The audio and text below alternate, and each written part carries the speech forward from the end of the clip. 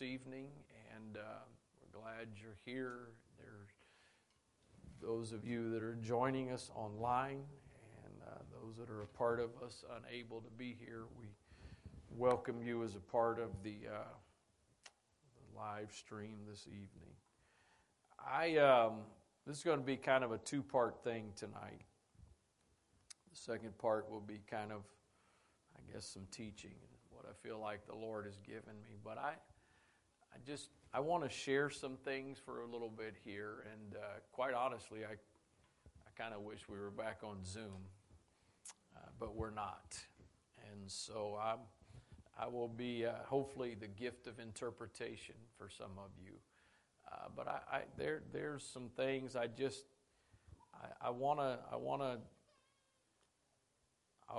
I'll say it this way. I want to weigh in on a little bit. And we are in a whole different, we're in a different day and time and I realize, again, not all of you are on social media. And I say it and I'll say it again, and I mean it. You're probably the smart ones in the room. But I'm still on it, and I don't plan to get off of it because there is some things that are often enjoyable and humorous in a good way. But there is a lot of stuff. And if you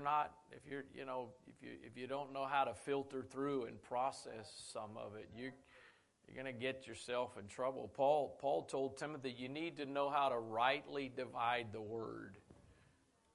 You need to know how to process some things. And I want to share some things, and I think some of you will get rather quickly. I don't plan to get very specific here. Again, as I've said when we were on Zoom, I'm not ashamed. I'm not embarrassed to say whatever the Lord would have me to say, but neither am I interested in just saying what I want to say.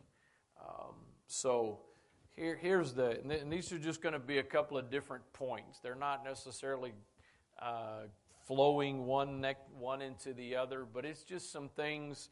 The last couple of days, I feel like for me, the Lord has dropped into my spirit. I know there's at least a number of you that are aware of some of the stirrings that seem to be happening in the last several weeks. Some spiritual stirrings, and so I want to just share a couple of things with you here for this first part. So. First thing, and you know what, one of the things I love about Scripture is the principles God gives us oftentimes have multiple applications. They're not just for one specific thing. There may be a primary application, but that principle can apply in a whole lot of different places, a whole lot of different ways. And I think this is one of those. 1 Corinthians 4, verse number 1. Let a man so account of us as the ministers of Christ and stewards of the mysteries of God. Moreover, it is required in stewards that a man be found faithful.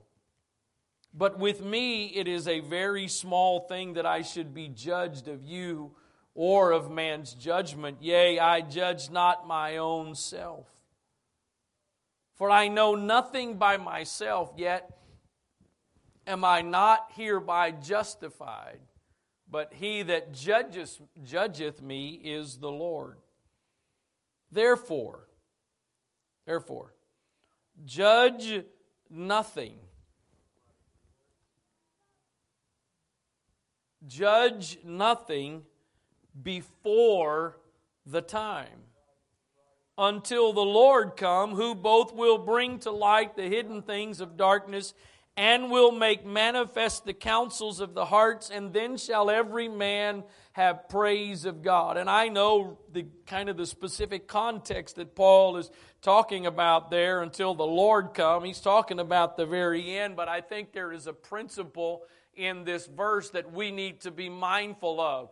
Judge nothing before the time, before the appropriate time. There's a lot of people trying to pass judgment on what's been happening the last several weeks, one way or the other. Paul says, don't be quick to judge. Because the bottom line is we can err on both sides. Let me just use this in more of a practical level beyond what this is kind of in my spirit over. I've watched it through the years. I've watched it, especially as someone new has come. There have been some new people that have come. Some new folks, whether it's people that just got saved or people that have moved here from someplace else, and man, they were the next 5-star recruit. It's a little bit of sports terminology there, if you don't. They were going to be the next. They were the next Apostle Paul. Boy, they're going to be. Unfortunately, things got judged before the time because it turned out they really weren't who they. I have prayed, it continues to be a prayer of mine, because the older you get, the easier it is to become cynical and skeptical. For years, man, we'd get somebody new come and they'd say all the right things, and I'm like, woo, yeah, we got them, this is awesome. And now I'm like, yeah, whatever. Give it a couple of months, give it a couple of years. But the flip side is also true. There are times we look at people and we go, yeah, they ain't nothing, there ain't nobody. And then time goes on. And things begin to unfold, and God begins to do things in that life, and you're going, whoa, I didn't expect that. Didn't think that was going to happen. That's more of a practical, I think, application of what Paul is saying here. Don't judge something, because when you decide the judgment, that then affects your actions and your attitudes.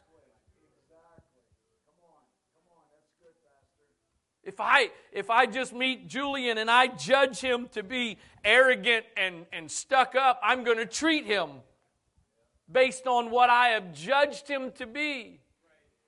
If I judge him to be a humble, kind, sincere person, I'm going to treat him that way.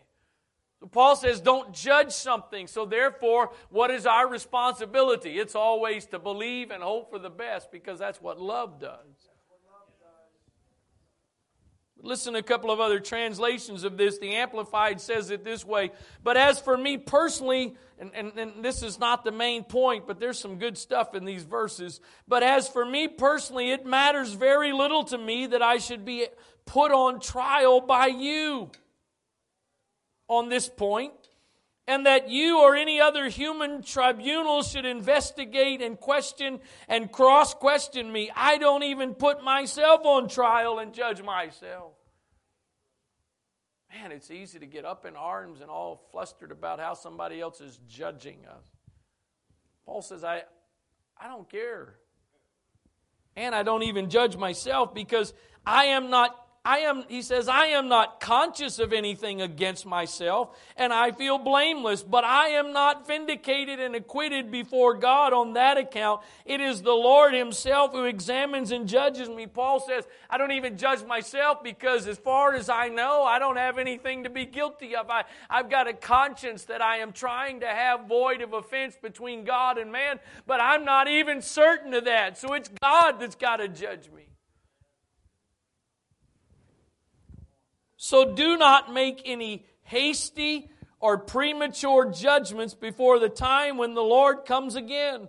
For He will both bring to light in the secret things that are now hidden in darkness, and disclose and expose the secret aims, motives, and purposes of hearts, that then every man will receive his due commendation from God.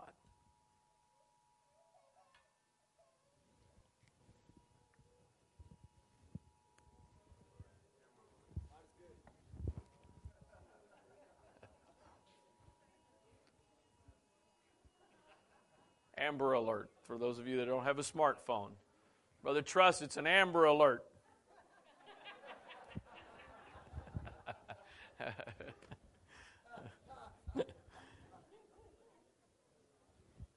Just give it time. I wasn't going to didn't come to intention of getting this specific, but here I am. Is what's going on at Asbury a move of God or not? It started 2 weeks ago, 3 weeks ago, 2 weeks ago. Why do we got to jump to conclusions? If it is, it will be. If it's not, that'll be proven as well. But why do we need to jump to judgments? One way or the other. The Living Bible says it this way, verse 2. Now the most important thing about a servant is that he does just what his master tells him to. What about me? Have I been a good servant? Well, I don't worry over what you think about this or what anyone else thinks. I don't even trust my own judgment on this point. My conscience is clear, but even that isn't final proof. It is the Lord Himself who must examine me and decide. I don't even know my own heart. The best I'm trying to search myself, I don't know of anything, but at the end of the day, I don't even know myself. So it's God that's got to judge. How can I judge you if I can't even judge me? How can I determine things that I can't even determine about myself? So be careful not to jump to conclusions before the Lord returns as to whether someone is a good servant or not. When the Lord comes, He will turn on the light so that everyone can see exactly what each one of us is really like, deep down in our hearts. Then everyone will know why we have been doing the Lord's work. At that time, God will give to each one whatever praise is coming to Him. Lastly, the Message Bible says it this way, verse 3. It matters very little to me what you think of me, even less where I rank in popular opinion. Would to God every one of us could say that. And that's not, Paul's not saying that in an arrogant way to say, because what Paul is saying, I don't really care about what you think about me. There's one person that I'm concerned what he thinks about me. I think I said it recently. As a pastor, I am not here to serve you. My goal is not to serve you, because if I try to serve you, I'm going to disappoint you. I will let you down. As if I try to serve you, some of you will think I'm the greatest thing since sliced bread, and some of you will think I'm worse than moldy bread. There's one that I am trying to serve. And I am trying to serve Him. That's the one whose name is up on the wall, because I understand that I can possibly please you and disappoint Him. But I also can serve and please Him, and that doesn't mean I automatically please you.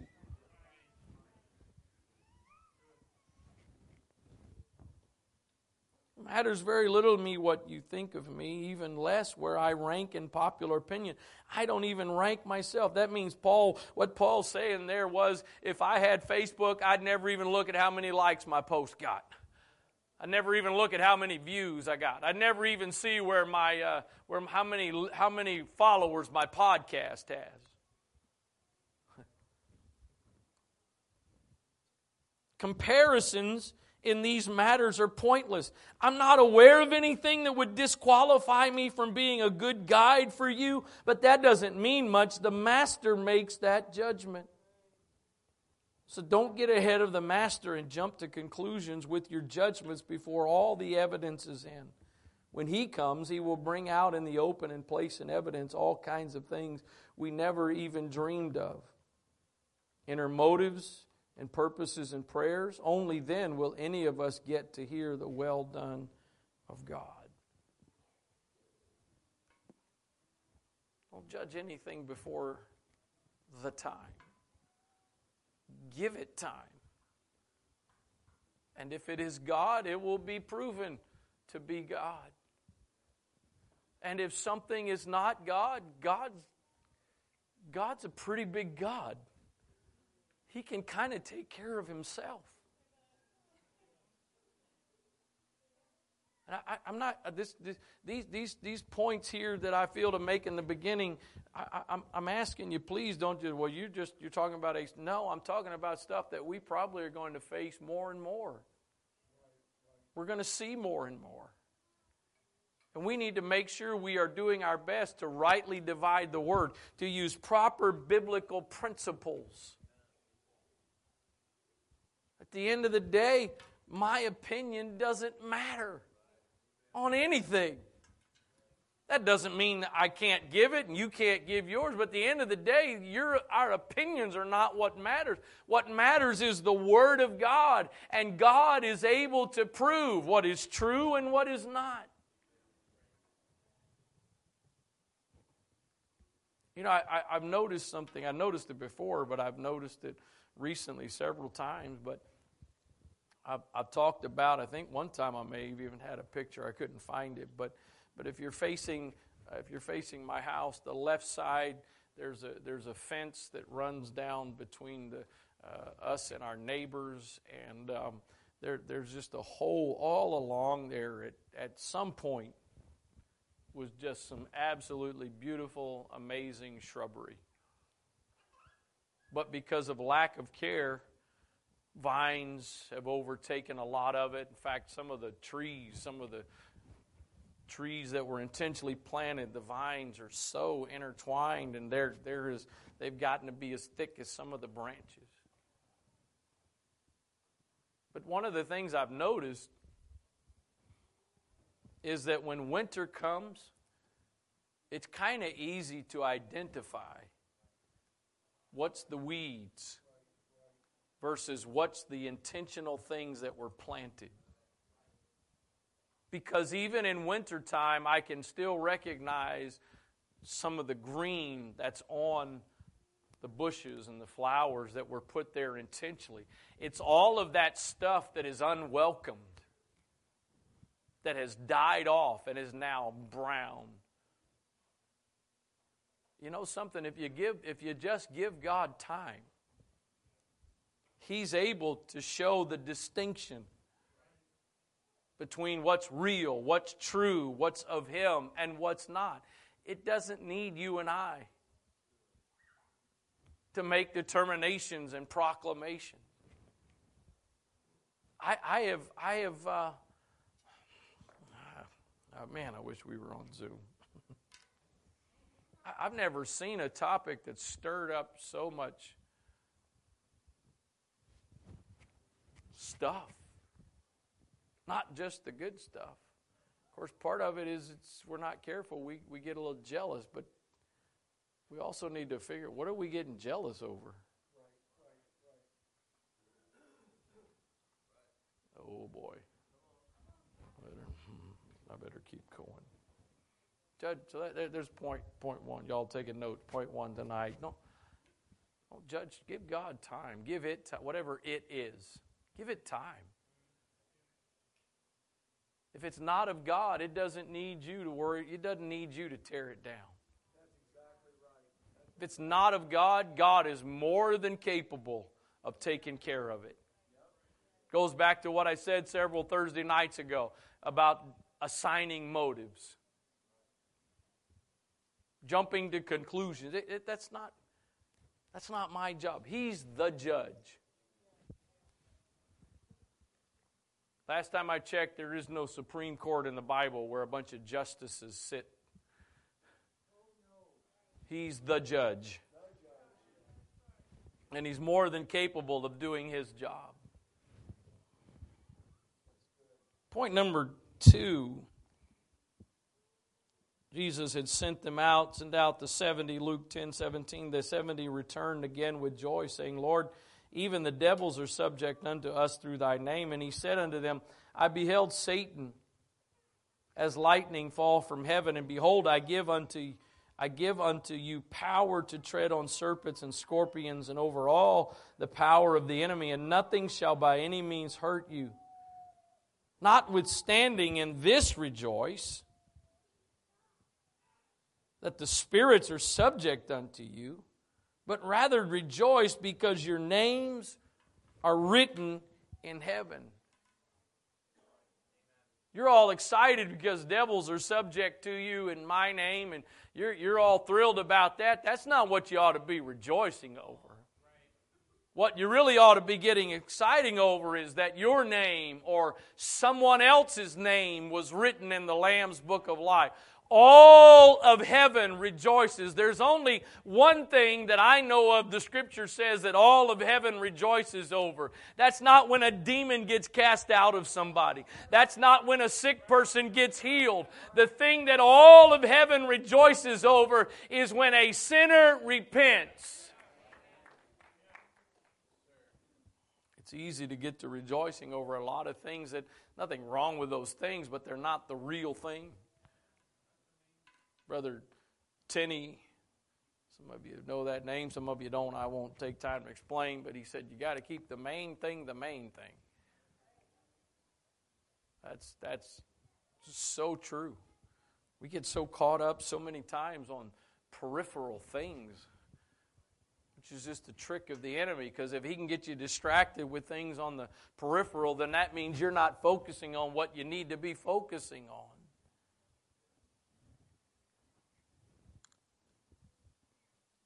So that's point number 2. Point number 3.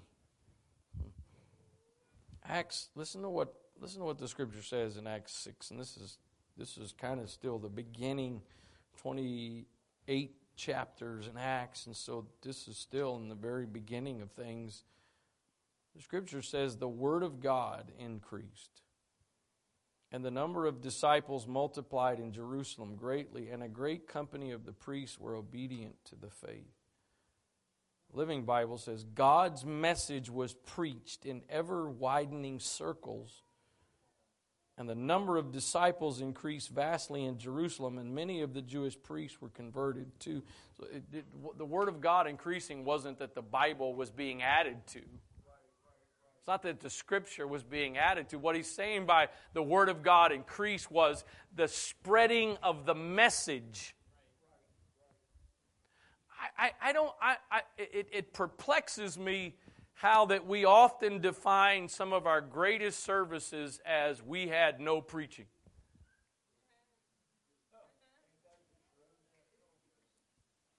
The epitome of a great service is there was no preaching.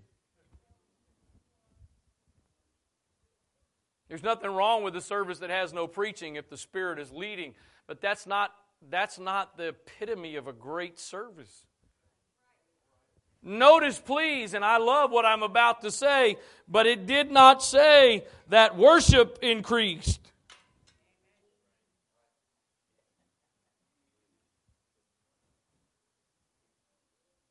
It wasn't an increase of worship that was being talked about. It was an increase of the Word. The Word. I think there should be a little bit of concern when we celebrate the fact there's no Word.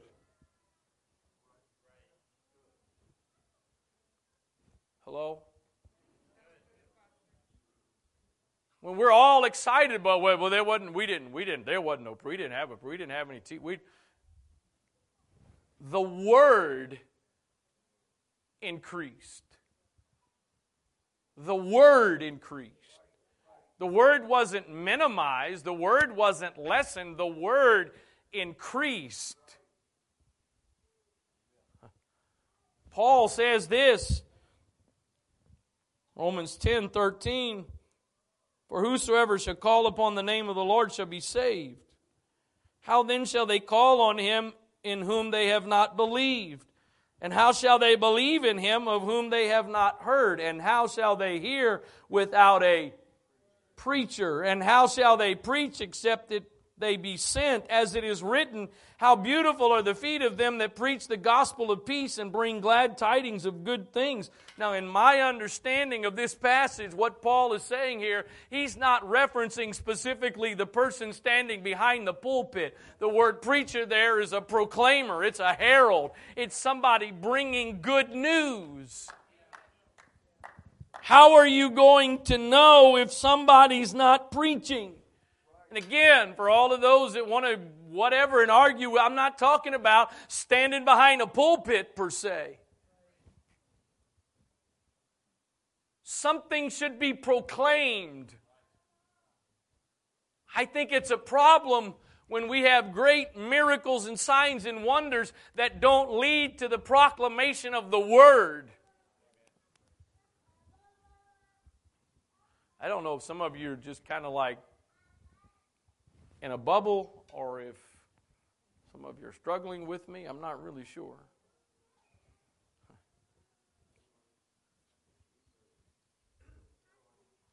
How beautiful are they that preach, preach, preach. I love worship. Bottom line is, from my knowledge, my understanding, there is nothing from Genesis to Revelation that tells us what we are supposed to do when we gather together for what we call church or a gathering. There's nothing in there. There's no format. There's no program. So to me, what we do, we take some biblical principles and we put them together. And I oh my goodness, I realize, well, man, I wish I was on Zoom.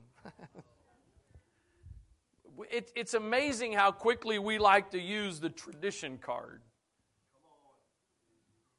We love to pull the tradition card out when it's something we just don't really like or we just don't really want to do.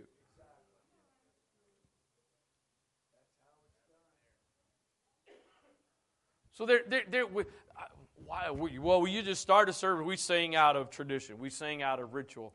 No, the reason that I start a service most of the time with that is because the psalmist said we are to enter His gates with thanksgiving. We are to enter His courts with praise. And singing is one of the ways in which we do that. And how many times, we've seen it weeks and weeks and weeks now, that there's numerous times that we get into singing and worship in a service and just all of a sudden, without anybody telling somebody what to do, without any instructions, ministry begins to break out. Why? Because we've entered into His presence. And when you get in His presence, we talk about you can't outgive God, and we think of that first and foremost when it comes to finances. And sure, I believe that, but I don't believe that you can't outgive God only applies to your money. I believe when you begin to worship and you begin to praise God, you are now giving. You are giving an offering, and there's only so much He's going to let you give until He decides, no, you're not out giving me. So if you're going to send something up, I'm going to send something down.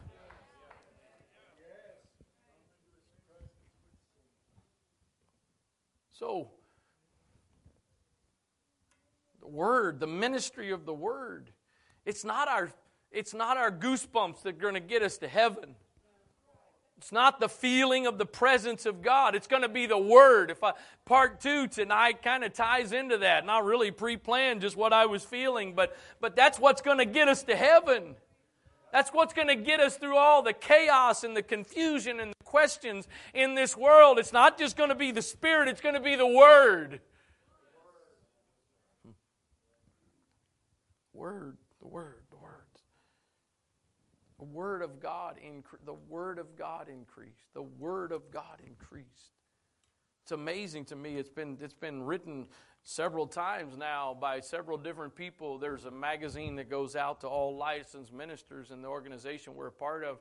And it's been promoted in there that in certain settings you shouldn't preach more than 20 minutes. In other settings, including like tonight, 45 minutes. It's kind of crazy to me. People can sit down on a regular basis and watch a 2-hour movie, but we're supposed to limit teaching and preaching of the Word of God to 20 or 30 minutes. Man, there was all kinds of awesome stuff that was shared this weekend at the marriage seminar, but I think it was Sister Jo Strand that was talking about the fact that hunger and thirst are natural. They're normal, they're natural. But we develop appetite. We affect what we are hungry for. Bishop was in Brazil this past weekend, and if I'm not mistaken, I think he said I think it was 6 sessions he taught for 19 hours.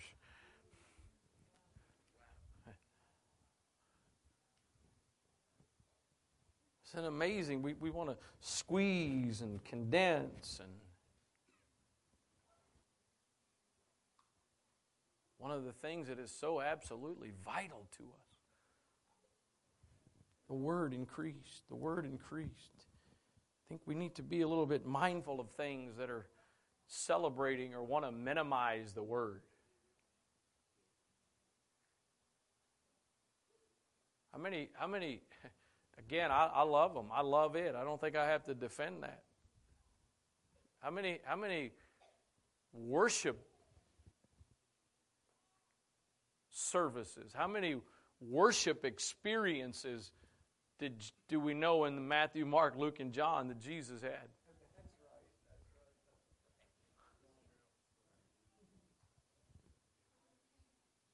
They just sat multitudes down and just listened as he taught. Why is it the first thing to seem to always go is the Word?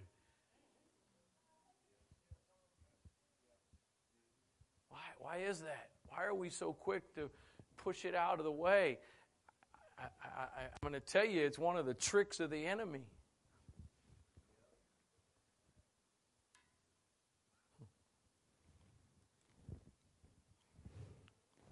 And I think this is my last point along these lines, and then we'll get to the other part.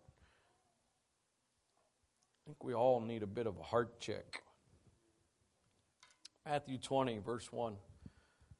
For the kingdom of heaven is like unto a man that is an householder, which went out early in the morning to hire laborers into his vineyard. And when he had agreed with the laborers for a penny a day, he sent them into his vineyard. And when he went out about the 3rd hour and saw others standing idle in the marketplace, and said unto them, Go ye also into the vineyard, and whosoever is right I will give, and whatsoever is right I will give you. And they went their way.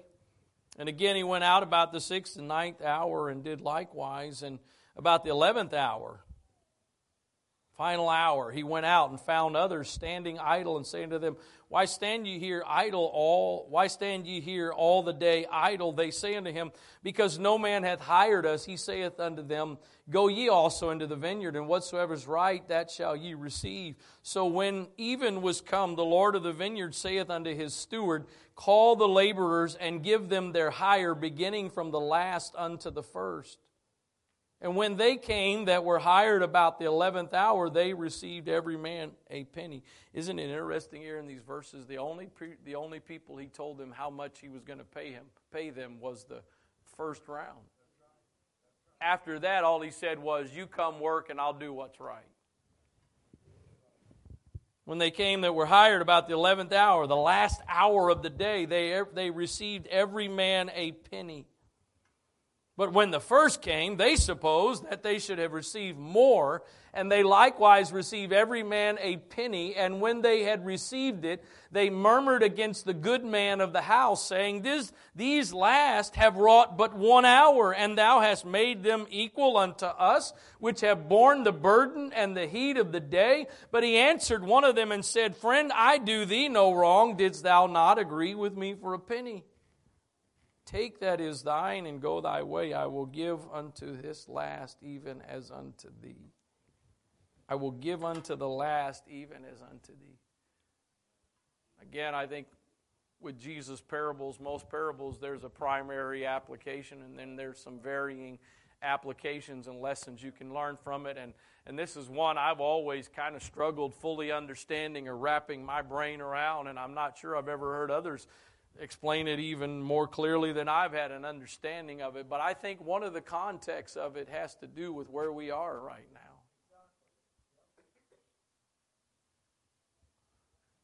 We are in the 11th hour.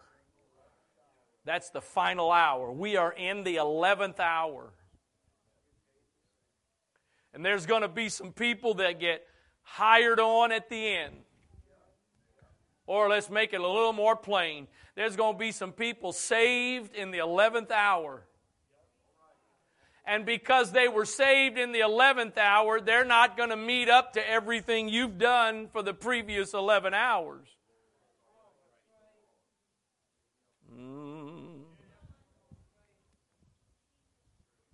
Well, I've been here for 45 years and I had to dress this way and I had to do that and I couldn't do this and I couldn't go there.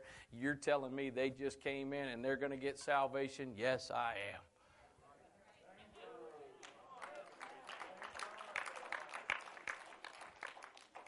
Well, that's just not fair. Oh, so what you're saying is you are an elder brother.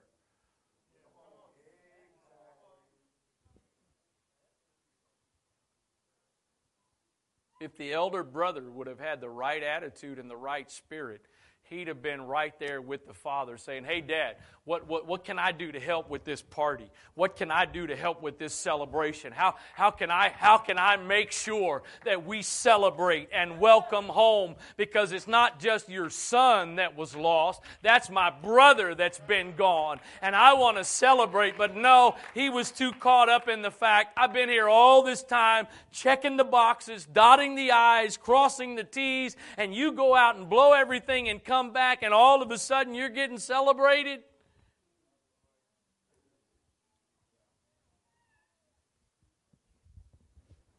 They're going to get salvation. They may have come in at the 11th hour, but they're going to get salvation.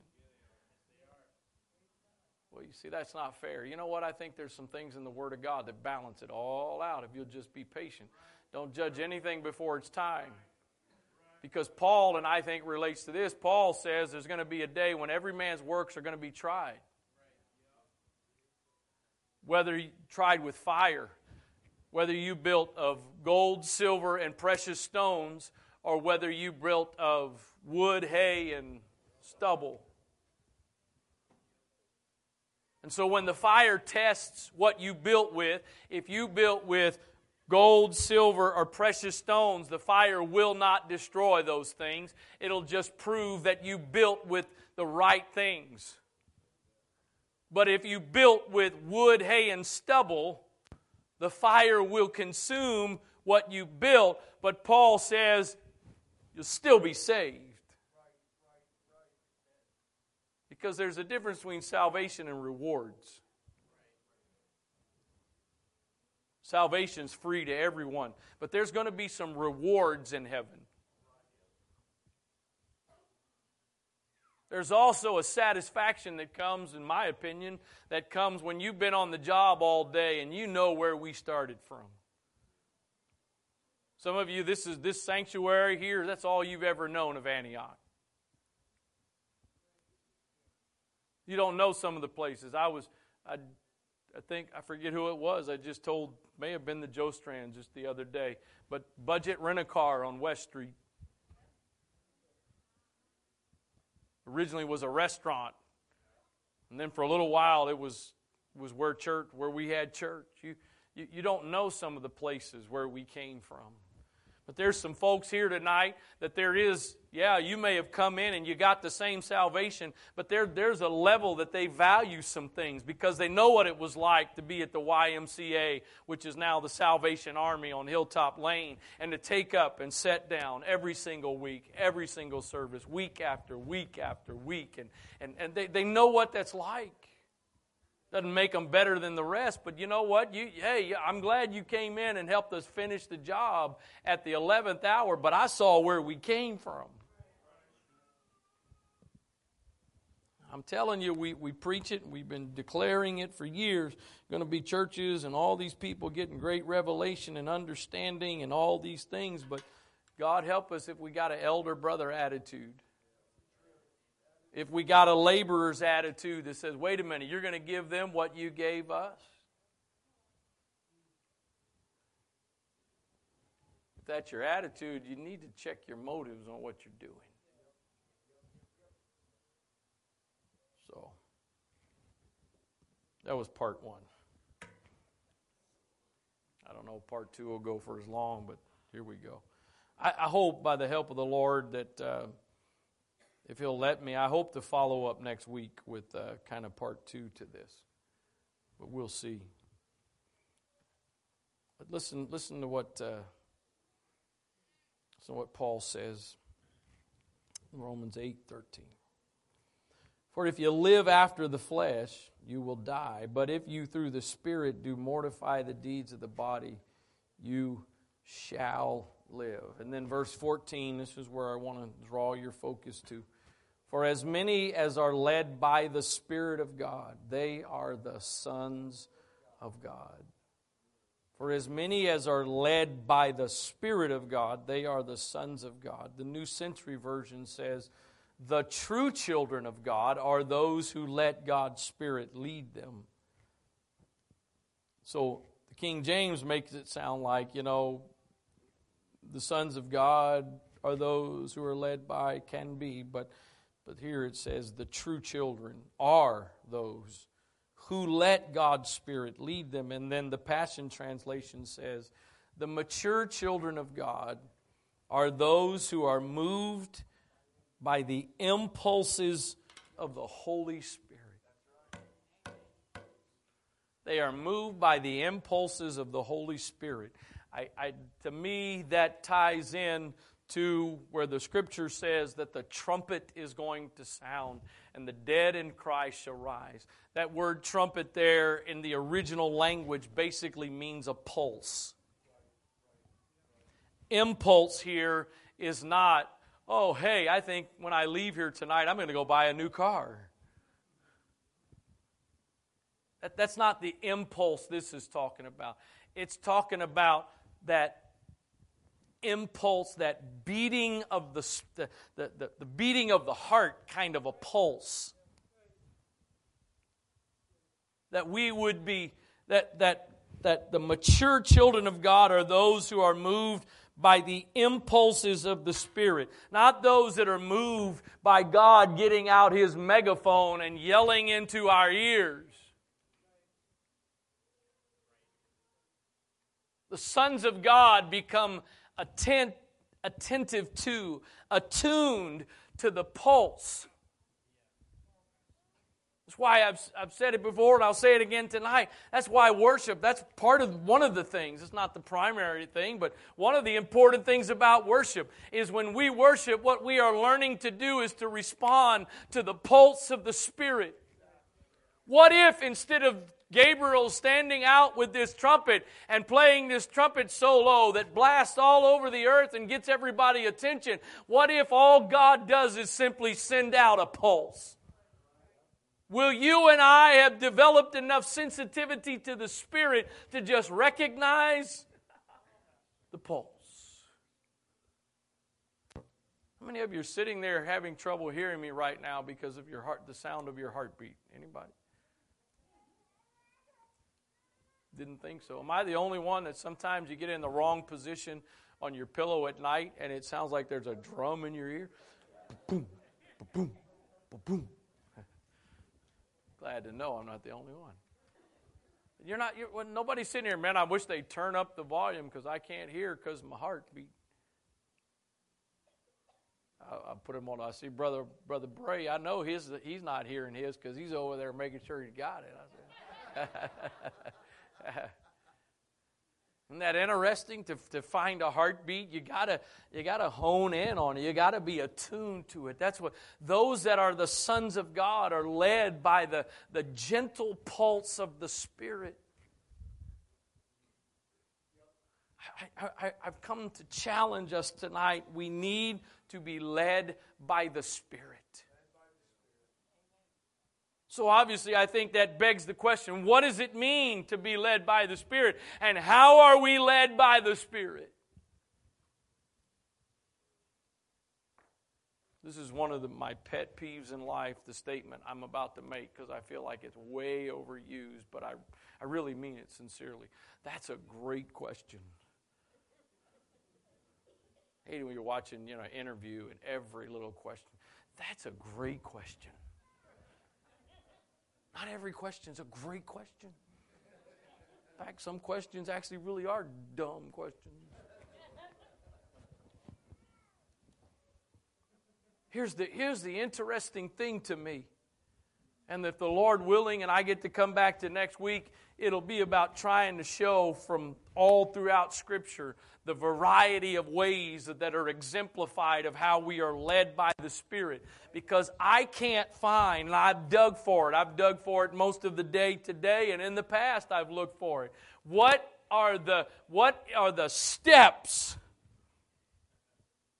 to being led by the Spirit? I'm the only one that's ever wanted to know, and anybody else interested? I guess all of y'all know how to be led by the Spirit. You got it all down, so take my place, and I will be an audience of one. I can't find it. I can't find the bullet points of how you are led by the Spirit. One of those common questions when you get in a question and answering session on spiritual stuff is, how do I know the voice of God? How do I know the will of God? Guess what? That's a great question.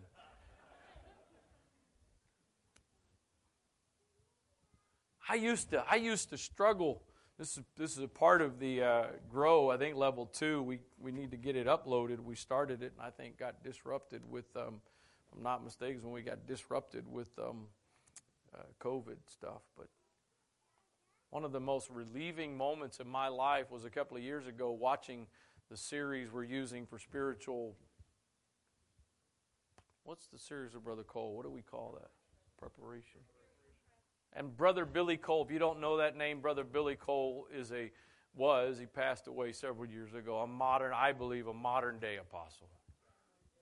Literally saw hundreds of thousands of people receive the gift of it. Literally saw hundreds of thousands of people. Ethiopia, every year, tens of thousands of people would get the Holy Ghost. In other places, Thailand, he went to Thailand.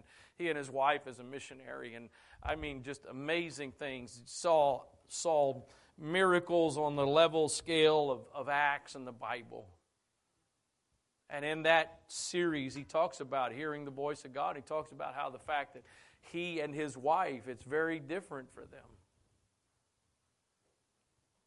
I think the reason there is no A, B, C, D, E, how are you led by the Spirit, is because we've got to accept the way God may choose to primarily lead you is not going to be the same way necessarily that He decides to lead me. But the goal is I want to be led by the Spirit. And I'm just going to say this, and you may disagree with me, but it's my experience and observation.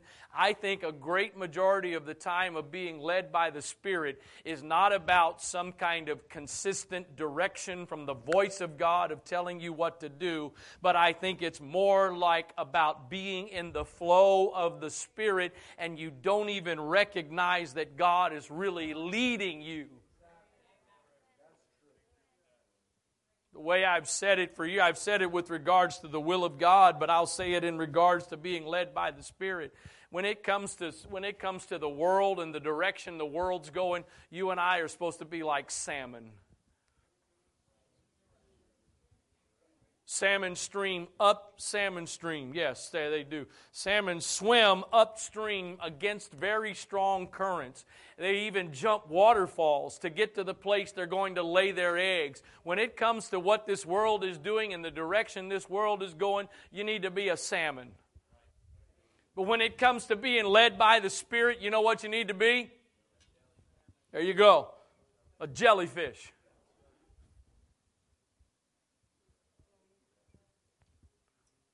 What's a jellyfish do?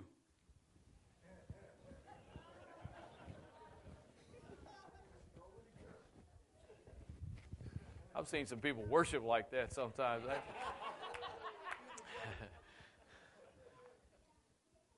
They do not determine the direction they go. The current determines the direction.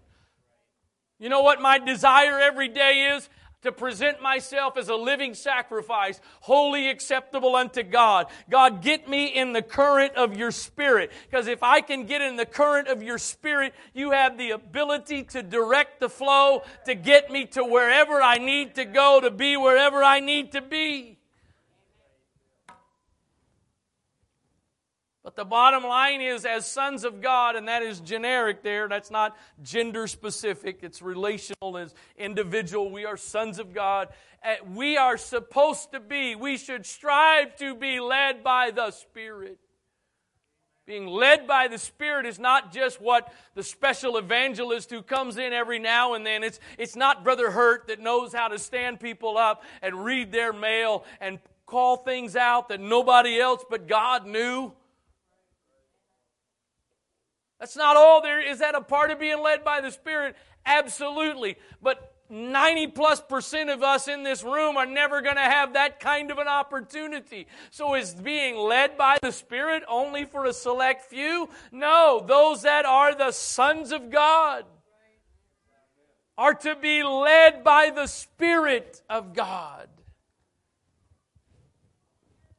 In essence, what was prophesied in the Old Testament, and I will put my Spirit within you and cause you to walk in my statutes, and you shall keep my judgments and do them. I'm going to put my Spirit in you, and then I'm going to use that to lead you. What are you talking about, Brother Wright? Are you talking about leading me in what to preach, or what? I'm talking about lead you. In every category. In every area. If you've got your life compartmentalized, you need to get your head in the Bible. If you've got your life compartmentalized into the natural and the spiritual, or you've got, you got God, you got ministry, you got your family, you got work, you got this, you got that, you're missing something. There are no compartments. Present yourselves as a living sacrifice. Present all of you. It says holy, and holy there is Holy, but I think it fits that you're supposed to present yourself Wholly as well. You're supposed to give all of you. I think I've said something about it from the pulpit recently, but for several months now, it's just been a thought in my mind. What is all of this supposed to look like on a daily basis? Because I believe I'm amongst a group of people tonight that we all believe, we agree that Sunday morning, Sunday night, Thursday night is not the epitome of what this is all about. It is a part of what we do. It is a part, but it's not the climax of what we do. On a given week, at the most, you spend 6 hours here. There's probably 160, 170 people here tonight, somewhere in that neighborhood. We got the media department is having a meeting tonight, trying to regroup and get some things working better and whatever else. And so there's some out, but we're now running over 300 people on Sunday mornings. 300 people on Sunday mornings, and we only got 160 or so here tonight. So there's a bunch of people that it's only about 2 hours for them. What is this supposed to look like? Because this is not supposed to be about just coming to church, as we all know. I want to be led. And here's the thing, and again, the Lord willing, I'll share some of these things next week. But I think we have made this so mysterious.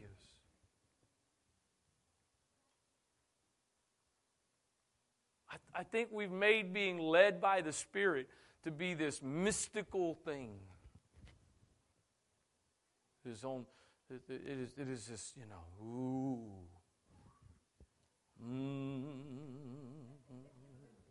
What are you doing? Oh, I'm trying to be led by the Spirit. You know what? You need to be led by the Spirit tomorrow on your job. But you sit there at your desk tomorrow. What's going on? Well, I'm just trying to be led by the Spirit. We're going to lead. We're going to lead. I don't know about no Spirit leading, but we're going to lead. We'll lead you right out the door. Oh, just that impulse. That gentle impression. Elijah, he goes from the top of Mount Carmel calling fire down from heaven, and now he's running for his life, and he hides out in the cave, and the Bible says there was, this isn't necessarily the specific order, I don't remember the exact order, but the Bible says there was an earthquake, there was wind, and there was fire. These extremely dramatic things. I'm oh boy. This is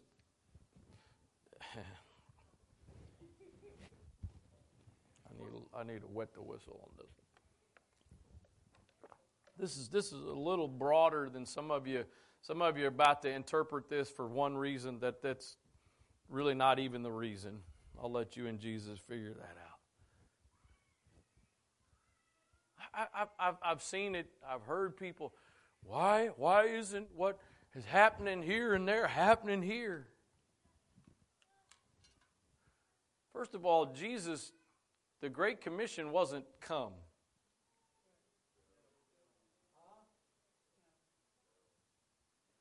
Hello? The Great Commission was go. I don't think God ever intended for us to. That's why there's nothing. Yeah, this place is set apart for what we're doing here tonight. It's set apart as a place of prayer and worship. But there is from a natural standpoint, there's absolutely nothing special about this place. Wherever 2 or 3 are gathered in my name, there. Where's there? Wherever 2 or 3 gather.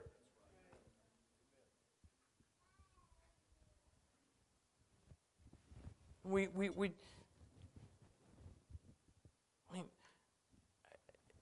how many of you here got your driver's license tonight? How many of you here got? Let's see. Look at all. I got a question. If we tried to schedule an outing tomorrow night for all of you, it's not open right now, probably because of the winter time. Boy, that's a joke.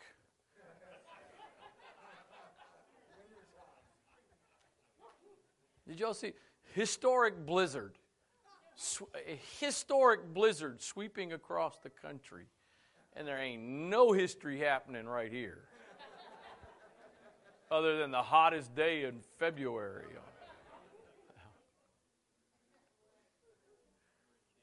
That's what I get for my bad attitude. I forgot where I was. Oh yeah, driver's license. How many of you, if I, hey, we're gonna go to Crofton go-kart track tomorrow night.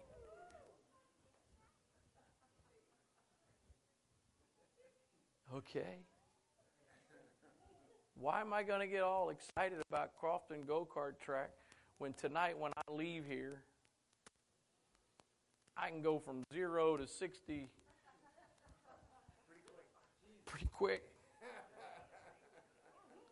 I had to take Timothy to the airport this morning. He went out to California he's still finishing up online with CLC and went out for their winter banquet.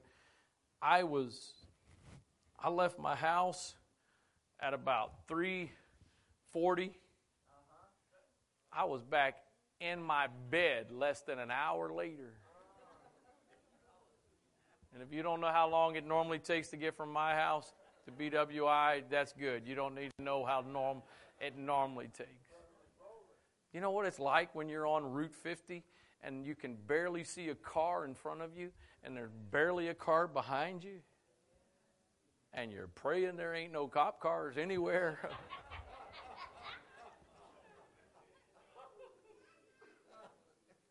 Why do we want to get so caught up in something?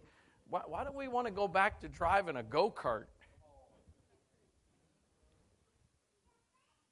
When God's trying to give you the keys to the Ferrari.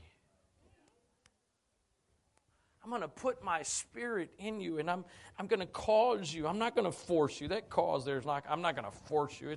I'm going to call. You know what? Interesting. I thought of this earlier today as I was studying. We got AI and robots and all this stuff. They make movies. They make movies kind of based on a plot line of those things all of a sudden getting their own will. Things that are designed to be controlled get their own will and they go crazy. Kind of interesting. Humans are the opposite. We get our own will, but we're supposed to surrender it. I don't think we do any less damage by keeping our will than the robot does in getting its own will. I want to put my statutes in you, and then I'm going to lead you. I'm going to guide you. Jesus himself, Luke 4:1, end of chapter 3, he's baptized of John, verse 1, and Jesus, being full of the Holy Ghost, returned from Jordan and was led by the Spirit into the wilderness. Led by the Spirit into the wilderness. How was he led? Was there a voice? Was there a dream? Was there a vision? Was there an angelic visitation? We have no idea. Or was it just a impulse? I need to go. See, part of what I wish some of you would get tonight is you're missing some ways you're not recognizing because they seem to be just so unsensational, if that's the word. You're missing the fact God's leading you. God is guiding you. God is directing. You may not be getting this audible voice with every step to take and every direction to go. You may not be getting dreams every single night to tell you what to do the next day, but that impulse is guiding you. I don't even realize it, but it's happening because if you are submitting yourself and surrendering yourself to the best of your ability to the will of God, the plan of God, the purpose of God, then you can trust that God is going to do what's necessary to lead you. He's not going to violate your will if you're trying to just do your own thing and go your own direction. But if you are trying to be submitted and surrendered to Him, you can trust that He is going to lead. Jesus was led by the Spirit. So here's the thing. I know some of you probably said, okay, Brother Wright, you're gonna tell us tonight, or you're gonna tell us at least next week, what is the secret to unlocking some of these doors? Or the bottom line is this: the most reliable way. First and foremost, I believe the most reliable way for you and I to be led by the Spirit is by the Word.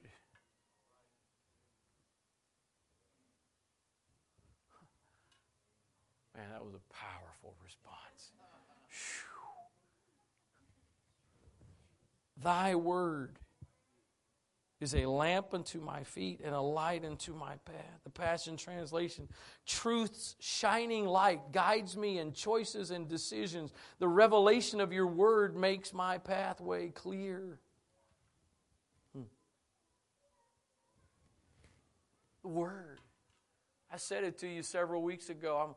God, talk to me. God, I want you to speak to me more. God, I want to hear from you more. And I was sitting there in my morning time of prayer, and my Bible's sitting there, and it was like, how much more can I speak to you? What more do you need me to say than what's right here? Oh, that's not as sensational. But it sure is reliable. I don't know about you, but there have been some times I thought I heard from God. I thought it was God spoke to me, and only to find out. But I'm telling you, if the Word says it, it's...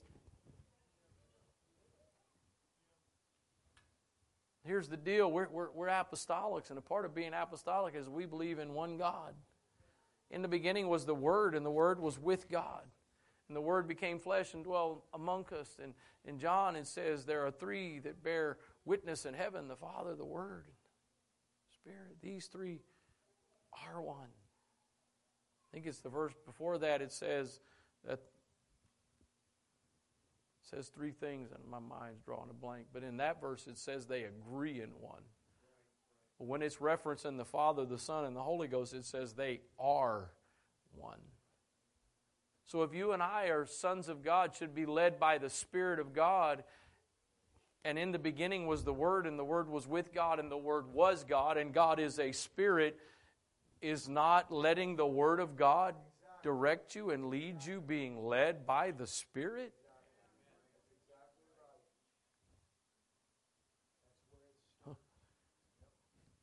Because again, I said it several months ago, the only thing I know of that you can read or listen to if you do it by audio without needing a filter. And I don't mean a filter of, well, I like that or I don't like that. I don't mean that kind of filter. But I mean the filter of, is this true? Is this based on the Word of God? Is this accurate with the Word of God? I'm sorry if you disappoint you, but I don't think you can sit there and listen to me without a check going on. I have no intention, I never have, and by the grace of God, I will never do anything to intentionally lead someone astray. But I'm not infallible. I've had people, thankfully, most of the time with a right attitude and a right spirit. I've had people either come up to me after a service or email me later and say, you said such and such in your message, but this is what, oh, you're right. I'm sorry. You're correct. I got that wrong. I got that twisted up. When you're reading the Word of God, if you got James Earl Jones playing and you're able to stay awake, no filters needed. I don't need to filter what the Word says. I can open my spirit wide open. I can open my mind wide open. Pour it in, God. I don't have to figure out if it's right or wrong. Pour it in. And that's why the psalmist says, Thy word have I hid in my heart that I might not sin against you. Because if I've got the word in my heart and I'm trying to have my path directed, whether it's in the spiritual areas or the natural areas of my life, if I've got the word inside of me, the word can be quickened to my mind to help guide me to know what to do. Analogy I've used numerous times and I'll keep using, but if you're trying to travel somewhere by following the GPS that you've never been before, you are not a safe driver. Because there, especially you get around some of these high traffic areas and you got exits where there's A, B, C, D, and you're trying to figure out which one is this and you're trying to look and do this and listen and all that stuff. You're not safe. And then I know we got some men here and you're not going to follow directions. So waste your time if you want to. Go ahead. Go drive around. I ain't going to let no woman tell me how to get there.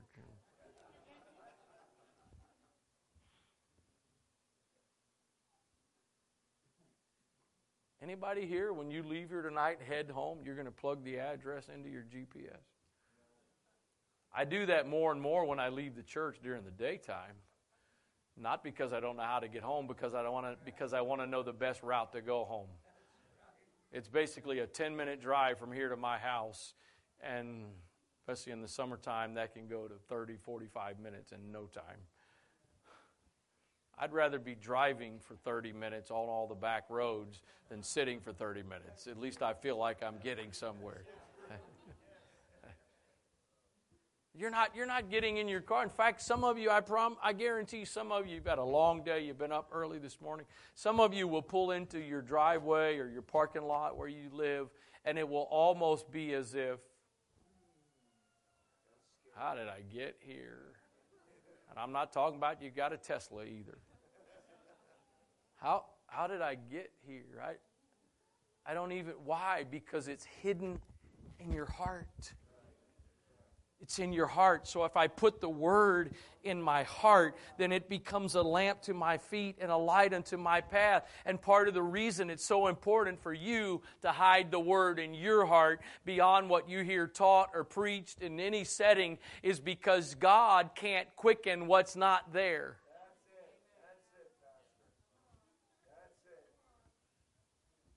Oh, I know He can speak it, but but in the principle of what I'm talking about here, if God's going to quicken something to your mind, it's got to be something you hid.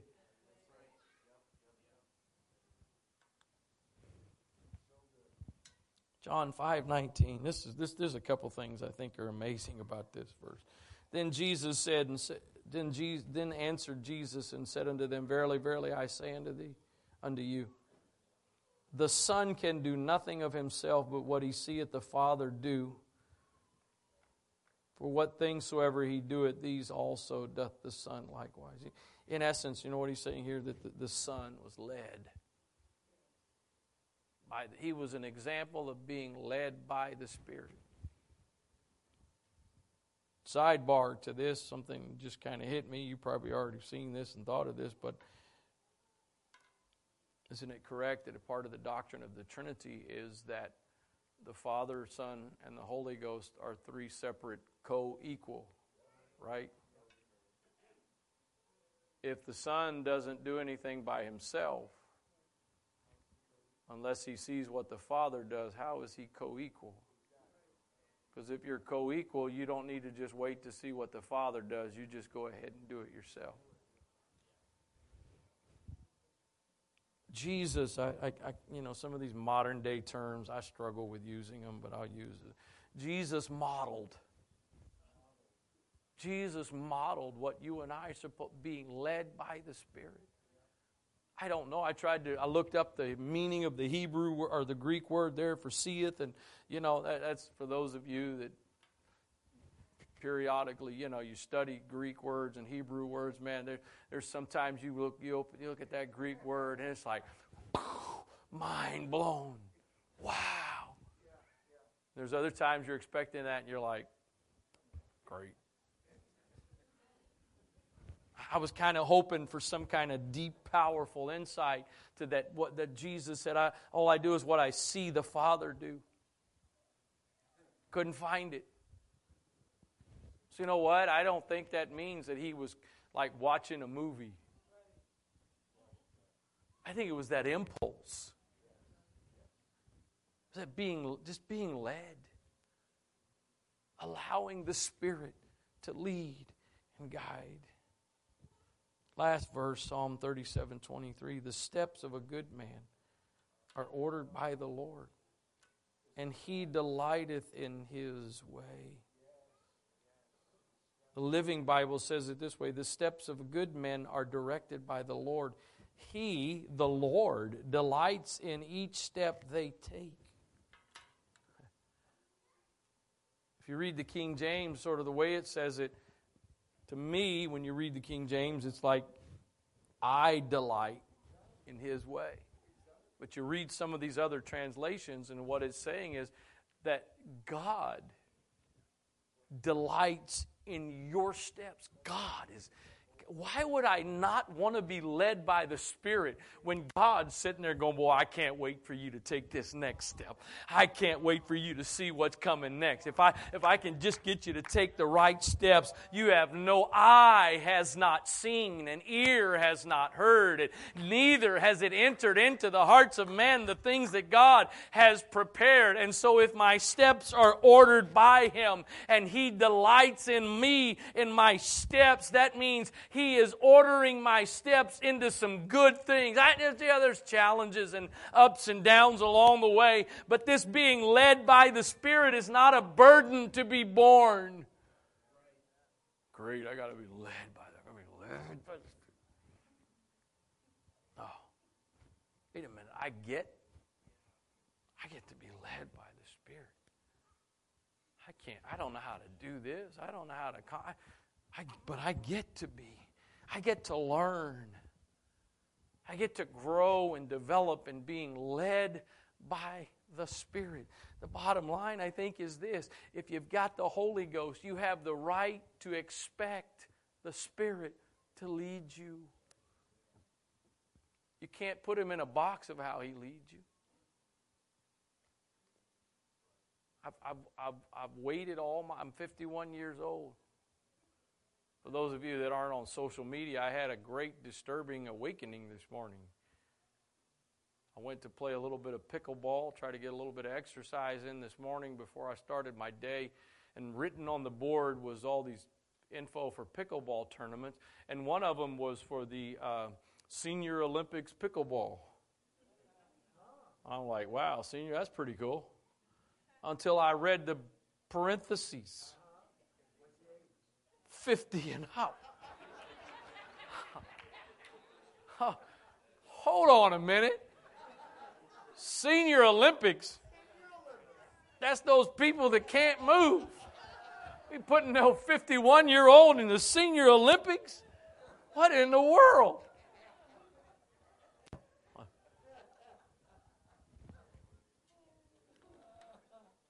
Why did I tell you all that?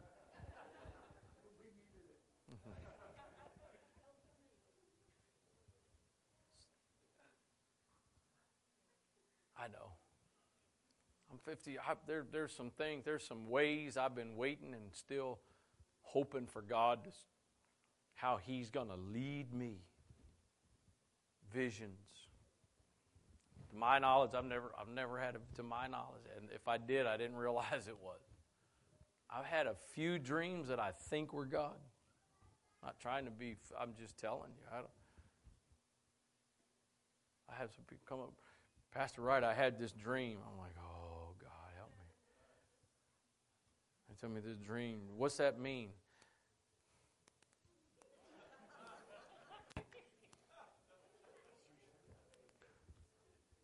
I'll pray about it.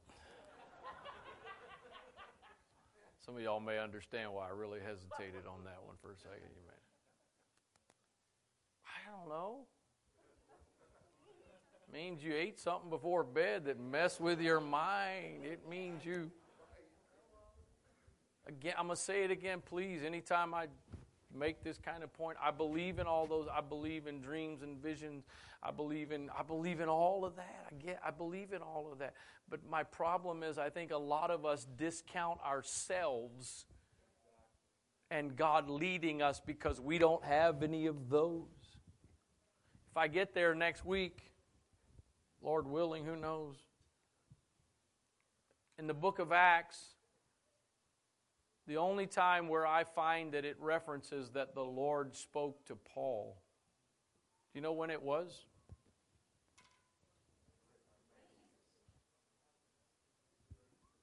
Actually, that's the second time that I missed because it wasn't necessarily in Acts.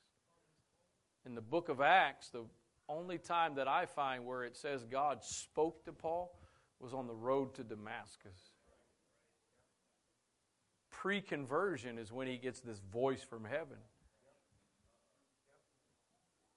After conversion, and Brother Bray just said it, in Corinthians, Paul says the Lord said, my grace is, he spoke to him there. But the majority of what it talks about in Acts and the leadings, do we believe Paul was led by God?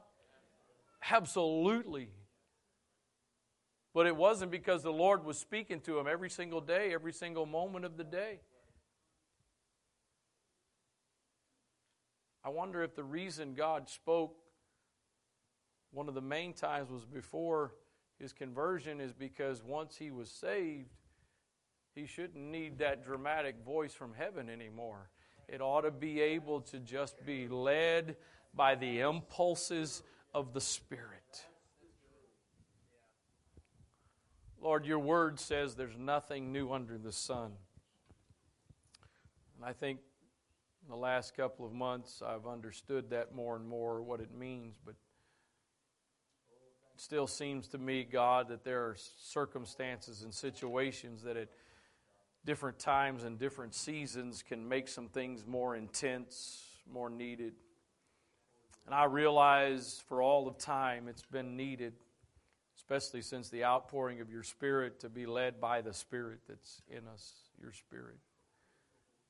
God, it just seems to me that even more in the day and time we're living in, for all kinds of reasons, not all of them necessarily bad, terrible reasons, but it just seems we're in a day and time, God, more than ever, we need to be led by your Spirit.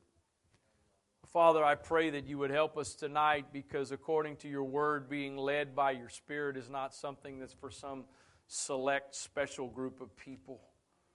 It's not just for the apostles, evangelists, pastors, prophets, teachers, but according to your word, being led by your Spirit is what every son, every born-again believer has the right to expect. It's what should be happening in our lives. And so, God, it's my understanding from your word, my studying and reading of your word, there's a lot of different ways that you lead us. There's a lot of different things you choose to use as a part of leading us.